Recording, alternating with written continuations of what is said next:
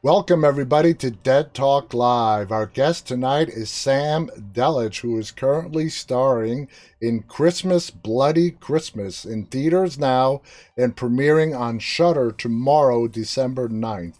Sam, thank you so much for being here with us tonight. How are things down under in Australia? My absolute pleasure. They're good. It's very hot here today. It'll be in it's 30 something degrees here, so it means it's in the hundreds over there. That just, I've never been south of the equator. That just boggles my mind that you guys celebrate summer in the middle of December. I mean, you guys are out Well, barbecuing at Christmas. our Christmas, yeah, is literally like shrimp on the barbie sort of vibe. It's always outdoors. It's always white wine in the sun, that sort of thing. But yeah, it's how I grew up, so I'm used to it now. I've never had a wintry Christmas myself. Well, it's not all it's cracked up to be. One day I'll get to experience it for myself. So let's get started with the movie. Now, Christmas Bloody Christmas, like we talked about before we went live, is this fun slasher horror flick made for the Christmas season about an AI robotic Santa that goes on a killing spree. Now, what did you think of the story when you first read it? It was interesting when it first came my way. It was, like any other audition, and I got the script and I read it. I initially thought, oh, here we go. It's just going to be a ABC whatever horror slasher film. But then as I started reading it and the dialogue started popping out at me, I thought it's almost got this sort of Linklater-esque improvisational sort of feel to it. And I thought, this is like nothing I've ever read. Obscure music references, obscure film references, and I thought, holy shit, this is a man that is making a movie not for this crazy wide audience, but a movie that he himself is just passionate about. And I thought, okay, awesome. And then once I went through the audition process, yeah, Joe was happy enough to cast me. It is. It was really, really great. Now, when it comes to your character, you play Robbie Reynolds. What did you think of your character, and how were you going to make him your? What elements were you going to add to Robbie to make him your own? It was funny when I got the brief for the role. I was my partner at the time was next to me, and she read the sides and said, "Holy fuck, Sam, this is you. Literally, this is you."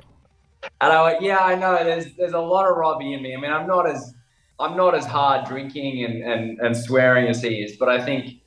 Look, I think I naturally have quite a high energy as a human, and I think I try to bring as much of that to Robbie as possible. I've worked in immeasurable amounts of retail jobs and stores and things like that, so I know the dynamics between you and your coworker and stuff like that. I certainly think most men can relate to that sort of will they, won't they, unrequited love feeling, you know? Exactly, exactly. Now, Robbie and Tori have this amazing dynamic, and we gotta give a shout out to Riley Dandy who plays Tori. She does a great job with Tori. What did you guys? I can't really even put it into words. You guys just really had this chemistry. You bounced off each other with that banter and everything. Did that just come about naturally? Did you and Riley, talk for periods before you started shooting? How did that come about? I never I never met her until the day before we started shooting. Wow. And the first things we shot were literally smack bang in the middle of the film at the house, which is some of the more intimate Yeah. dialogue sort of scenes. I even think our sex scene was day three or something, which is crazy. Um, but no, we instantaneously hit it off, just like fast friends. Which is, and we both, I was talking to her a couple of days ago, and we both just said how thankful we were that our co-star was just so willing to throw themselves in and just go there. And look, it's a testament to Joe's writing as well. I mean, there is improvisation in the film. A lot of the walk and talks towards the end of those, like we're just riffing and things like that. And Joe would always let us have improvised takes. But it's a testament to his writing that it's just so naturalistic and real, and it just fit me and Riley so perfectly that yeah, it was just bouncing off each other. She'd throw an idea out, I'd roll with it, or I'd throw an idea out, she'd roll with it. And yeah, it was a really safe space for us to create and play, and Joe really trusted both of us. So the whole environment sort of added to that. Okay, so that sort of leads me to my next question. Joe Bagos, like we said, is directed, wrote the film. I was going to ask if you guys, because of the nature of the story and your characters, did you guys have to approach Joe to get a clearer understanding of what your roles were going to be? Or, like you said, was the writing just so well done that it was all right there for you? A lot of it was there for us. Like I said, when I read it, I thought, "Oh, I am Robbie."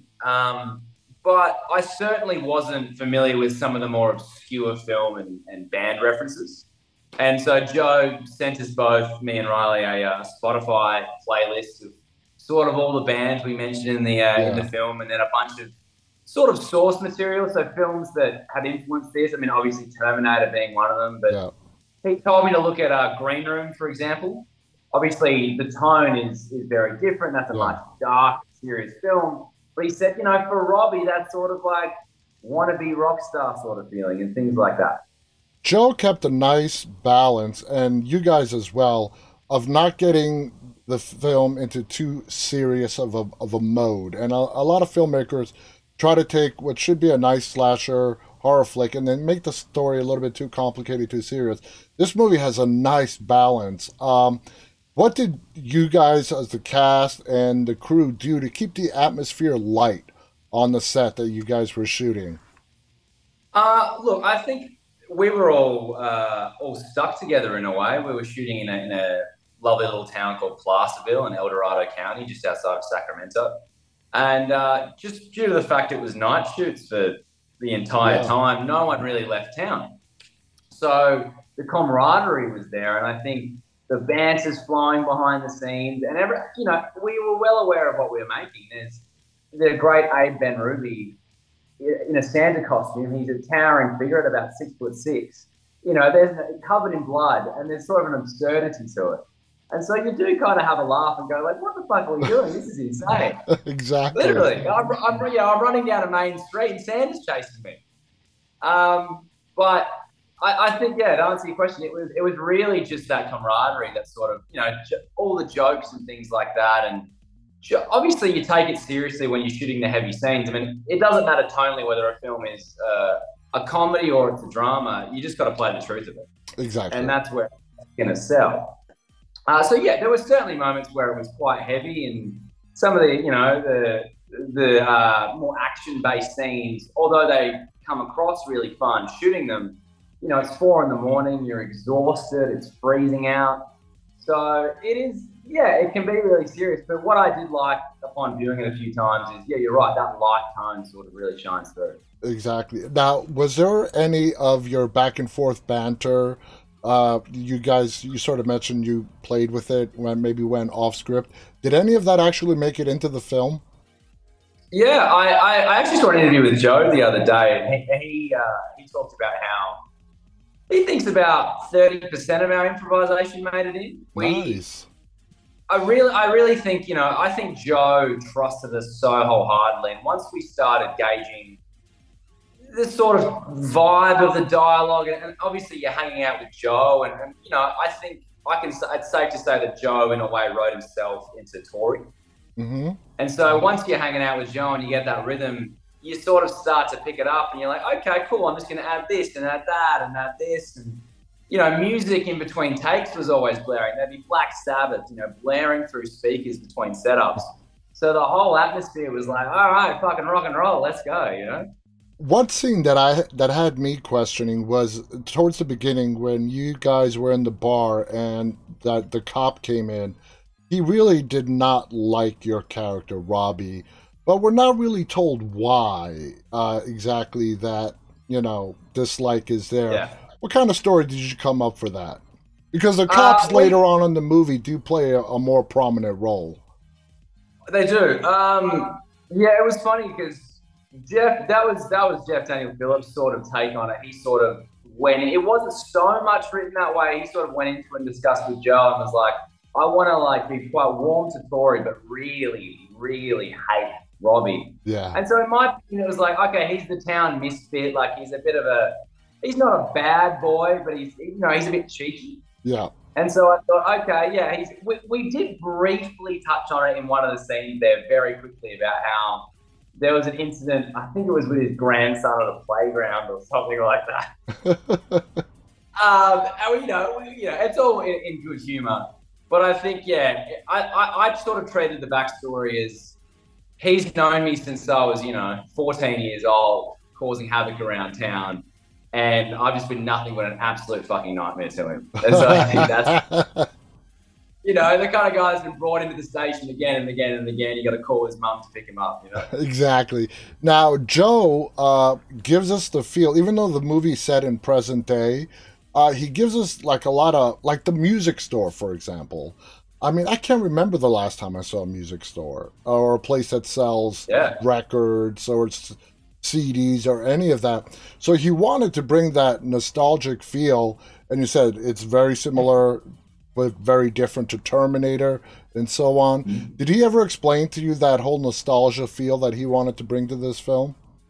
Yeah, in a way he did. He was very forward about bringing that sort of 80s neon throwback slash vibe to it. It really is a homage. Films like Hardware and things like that. So there are certainly these campy films of the late 70s, 80s, early 90s that I think he really led into. I mean, we referenced some of them, Pet Sematary 2, for example. Yeah. But I think we're so saturated.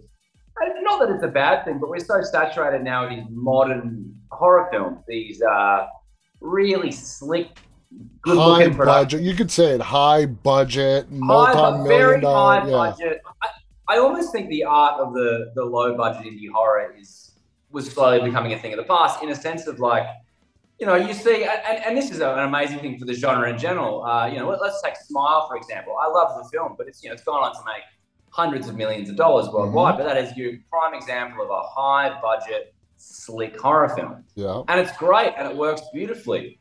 But what is missing is the sort of element of not taking yourself too seriously. Let's go back to the movies that you used to watch late at night when you were a kid. Exactly. Like your late night TV, you put on Friday the 13th, watching a bunch of people get slaughtered. It's fun. And I think that's what Joe really went for. A lot of practical effects in this film. Some of it involving yourself. Was it fun working with all the blood and the practical effects? Yeah, it isn't. It isn't. I've died in a few projects, and look. I prefer to be covered in fake blood in the cold over the heat because it's very sticky and sweet, so all the flies get attracted to it. It is really fun, and the special effects team did an amazing job. Almost every effect in the film is practical, from explosions to bodies and things like that. And Joe also sort of leans into that as well, in the sense of you are, as an audience member, aware that that's not a real body. There's no CGI sort of thing.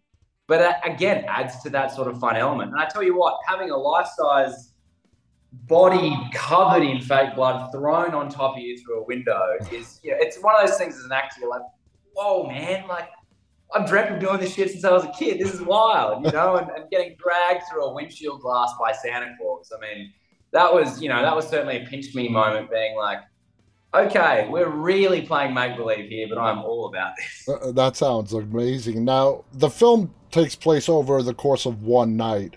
You just mentioned that all the explosions are real. How long did it take? How long was your time on the set for? That's a good question. I think it was about 5 to 6 weeks. Wow. I was there for. I can't remember the days. There was one period in the middle where I was sort of off for almost a week while they shot a lot of the animatronic stuff and things like that. But I was always on set. I mean, the cool thing was you had that family feel where, your days off, you just wanted to set, have some lunch with the guys and just watch them go crazy, which was awesome. But yeah, it was around about 5, 6 weeks. So certainly for me, being, a kid from Australia, spending that amount of time in rural America was pretty fascinating. The film starts off with a TV showing us about these new AI robotic Santas to replace the mall Santas that all children will love. As a final question before we go tonight, if you remove yourself as being in this film and as a fan, when you watch the film, Do we think this is a one-off manufacturing defect, or are we going to see the world apocalypse by Killer Santa robots? Oh, look, I think if, if if there's one small town Santa that goes crazy, my gut feeling is there may be a few more malfunctions out there in the world. Yeah, I think Joe left the door nicely open for, I think he did. I yeah, think he did, and let's my thing is I hope hopefully this finds a great audience that isn't just in the horror community but outside of that, and it's going to be a nice break up to the family friendly yeah, Christmas fare that we get sort of saturated with this exactly. time of year. Sam, I want to thank you so much. Guys, again, the movie's called Christmas, Bloody Christmas.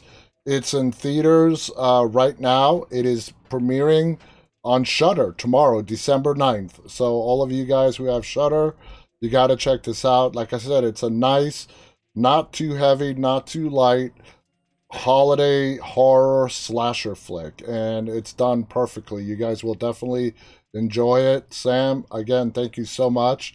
I don't want to give any spoilers away, so we'll just leave it at that. I want to thank our Go audience. check it out. Go check it out and see for yourself. Thank you to our audience, those of you guys who are tuning in live, and those of you who will be watching later on. On behalf of my guest, Sam Delich, and myself, stay safe, stay walking, everybody. Good night.